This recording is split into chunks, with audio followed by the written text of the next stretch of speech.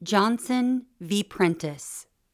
On petition for writ of certiorari to the United States Court of Appeals for the Seventh Circuit. Decided November 13, 2023. The petition for a writ of certiorari is denied. Justice Jackson, with whom Justice Sotomayor and Justice Kagan join, dissenting from the denial of certiorari. This court has long held that the test for evaluating an Eighth Amendment challenge to a prisoner's conditions of confinement involves determining whether prison officials acted with deliberate indifference to a substantial risk to an inmate's health or safety. With respect to the Eighth Amendment claim at issue in this case, the Court of Appeals for the Seventh Circuit affirmed the grant of summary judgment to prison officials without applying that well-established standard. Given this indisputable legal error, I would grant certiorari and summarily reverse. Part 1. Section A. For nearly 3 years, petitioner Michael Johnson, whom the Illinois Department of Corrections has classified as seriously mentally ill based on his bipolar disorder, severe depression, and other diagnosed conditions, was held in solitary confinement at Pontiac Correctional Center, a prison 2 hours from Chicago. During that time, Johnson spent nearly every hour of his existence in a windowless, perpetually lit cell about the size of a parking space. His cell was poorly ventilated, resulting in unbearable heat and noxious odors. The space was also unsanitary, often caked with human waste. And because Pontiac officials would not provide cleaning supplies to Johnson unless he purchased them from the commissary, he was frequently forced to clean that filth with his bare hands. Johnson was allowed out of his cell to shower only once per week for 10 brief minutes. As members of this court have recognized, the practice of solitary confinement exacts a terrible price. Indeed, serious objections to this form of imprisonment have been brought to this court for more than a century. In this regard, Johnson's case is not unusual. But Johnson's solitary confinement was unusually severe in another respect. In addition to the typical hardships associated with solitary confinement, prison officials completely deprived Johnson of exercise for nearly all of his incarceration at Pontiac. In the ordinary course, even when in solitary confinement, Pontiac inmates are permitted to have recreation time in the prison yard for at least 8 hours per week. While in the yard, inmates can access a caged outdoor exercise area that has some basic exercise equipment and enough open space in which to move about. In Johnson's case, however, Pontiac officials refused to provide even this modest relief. Rather, Johnson was repeatedly placed under so-called yard restrictions as punishment for various infractions, most of them minor, which resulted in the denial of any access to recreation outside his cell. Each yard restriction was imposed for a period of between 30 and 90 days, but the restrictions were stacked such that in total, Johnson received over 3 years' worth of yard restrictions. The cramped confines of Johnson's cell prevented him from exercising there. Thus, for 3 years, Johnson had no opportunity at all to stretch his limbs or breathe fresh air. The consequences of such a prolonged period of exercise deprivation were predictably severe. Most notably, Johnson's mental state deteriorated rapidly. He suffered from hallucinations, excoriated his own flesh, urinated and defecated on himself, and smeared feces all over his body and cell. Johnson became suicidal and sometimes engaged in misconduct with the hope that prison guards would beat him to death. His muscles also became prone to spasms and cramping, and he often complained of overwhelming fatigue. He developed respiratory difficulties, including painful chest contractions and nosebleeds. Worse still, Johnson's dire physical condition led to further yard restrictions, as prison guards faulted him for being disruptive and having an unclean cell. This vicious cycle continued month after month until Johnson was transferred to a specialized mental health treatment unit, where his condition improved. Section B. Just before his transfer, Johnson filed a lawsuit in the Northern District of Illinois against the Pontiac officials who had deprived him of exercise. Proceeding pro se under Revised Statute Section 1979, 42 U.S.C. Section 1983, Johnson made various Eighth Amendment claims and also repeatedly pleaded for the district court to appoint him an attorney, noting that his mental state made it difficult for him to litigate his case. His pleas were refused, and Johnson litigated the case on his own. After the prison officials moved for summary judgment, Johnson mustered only a partially completed handwritten opposition brief, which ended with the statement, "I could not finish." The district court granted summary judgment to the Pontiac officials. Over Judge Rovner's dissent, the Seventh Circuit affirmed. As relevant here, the panel pointed to Pearson v. Ramos from 2001 and restated the two-part holding of that circuit precedent.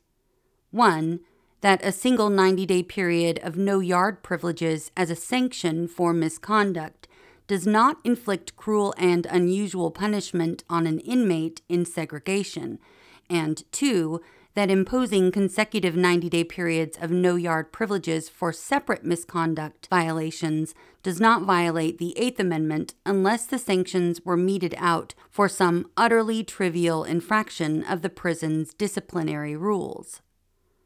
Applying that legal standard to the facts presented in Johnson's case, the panel reasoned that, while Johnson's cumulative yard restrictions were far longer than the total 1 year of yard restrictions imposed in Pearson, Johnson did not and could not argue that his misconduct was trivial, either individually or in the aggregate, and thus summary judgment for the defendants on this Eighth Amendment claim was appropriate.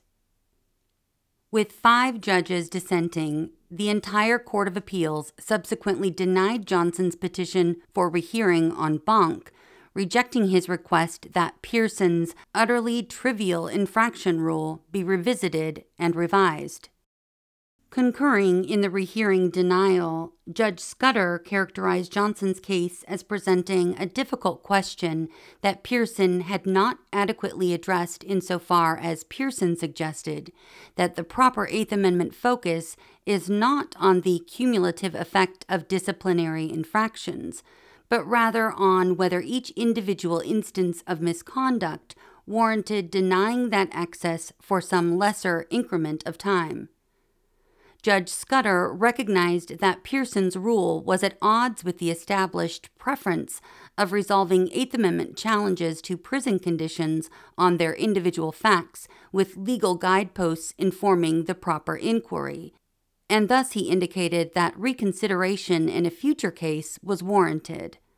But in Judge Scudder's view, Johnson's case was not the appropriate vehicle to reassess the right legal standard, because Johnson's pro se status had led to a record that was underdeveloped on points of fact and law.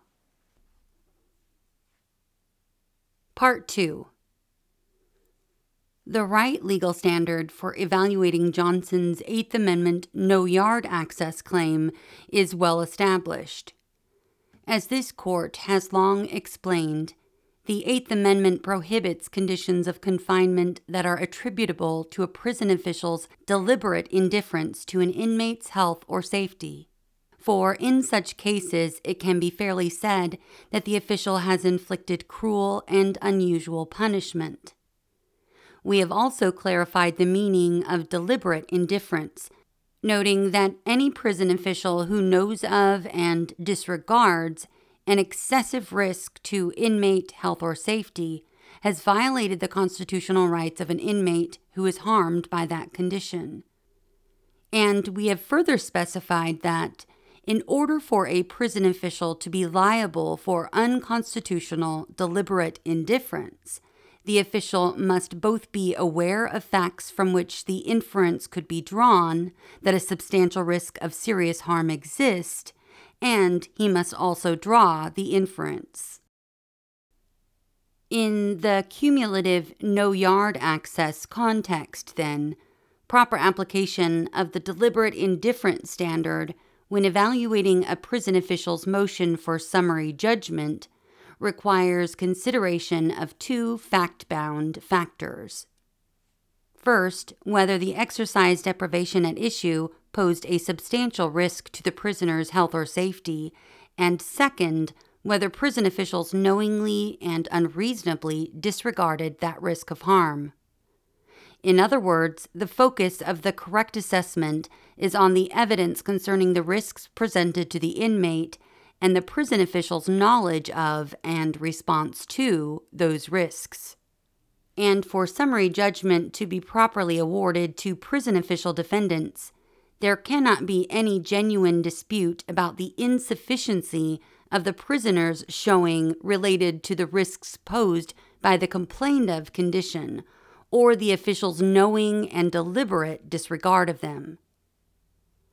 Pearson's utterly trivial infraction test bears no relationship to this legal standard.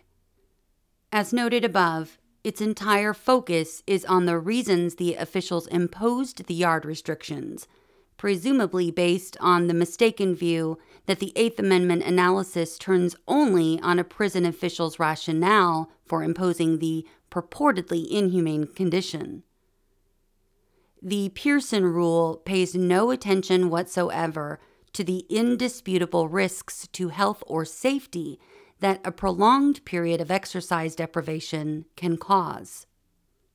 Moreover, Pearson's conclusion that the way to evaluate a prisoner's complaint about yard restrictions that cumulatively deprive him of exercise by disaggregating the stacked penalties and examining each one for its unreasonableness relative to what the prisoner has done to warrant that restriction is plainly contrary to the thrust of a legal standard that requires consideration of the sum total of the deprivation, as Judge Scudder rightly observed.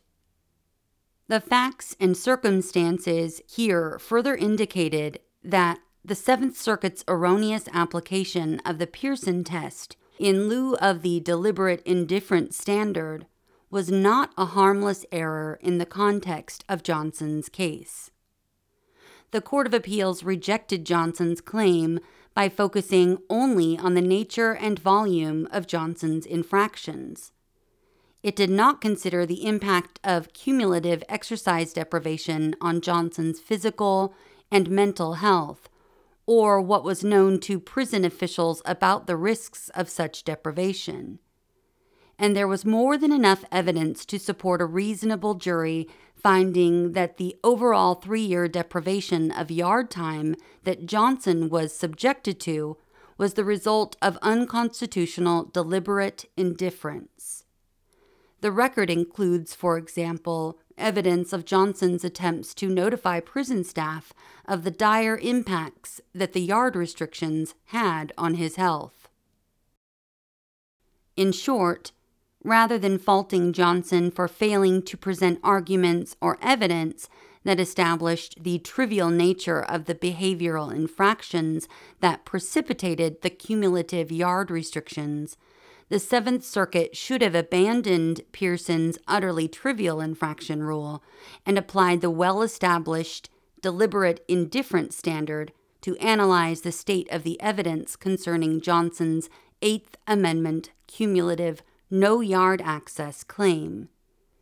If it had done so, the circuit panel would have had to acknowledge that, at the very least, the deliberate indifference inquiry presents a genuine issue of material fact for the jury, under the facts and circumstances presented here, such that summary judgment was not appropriate.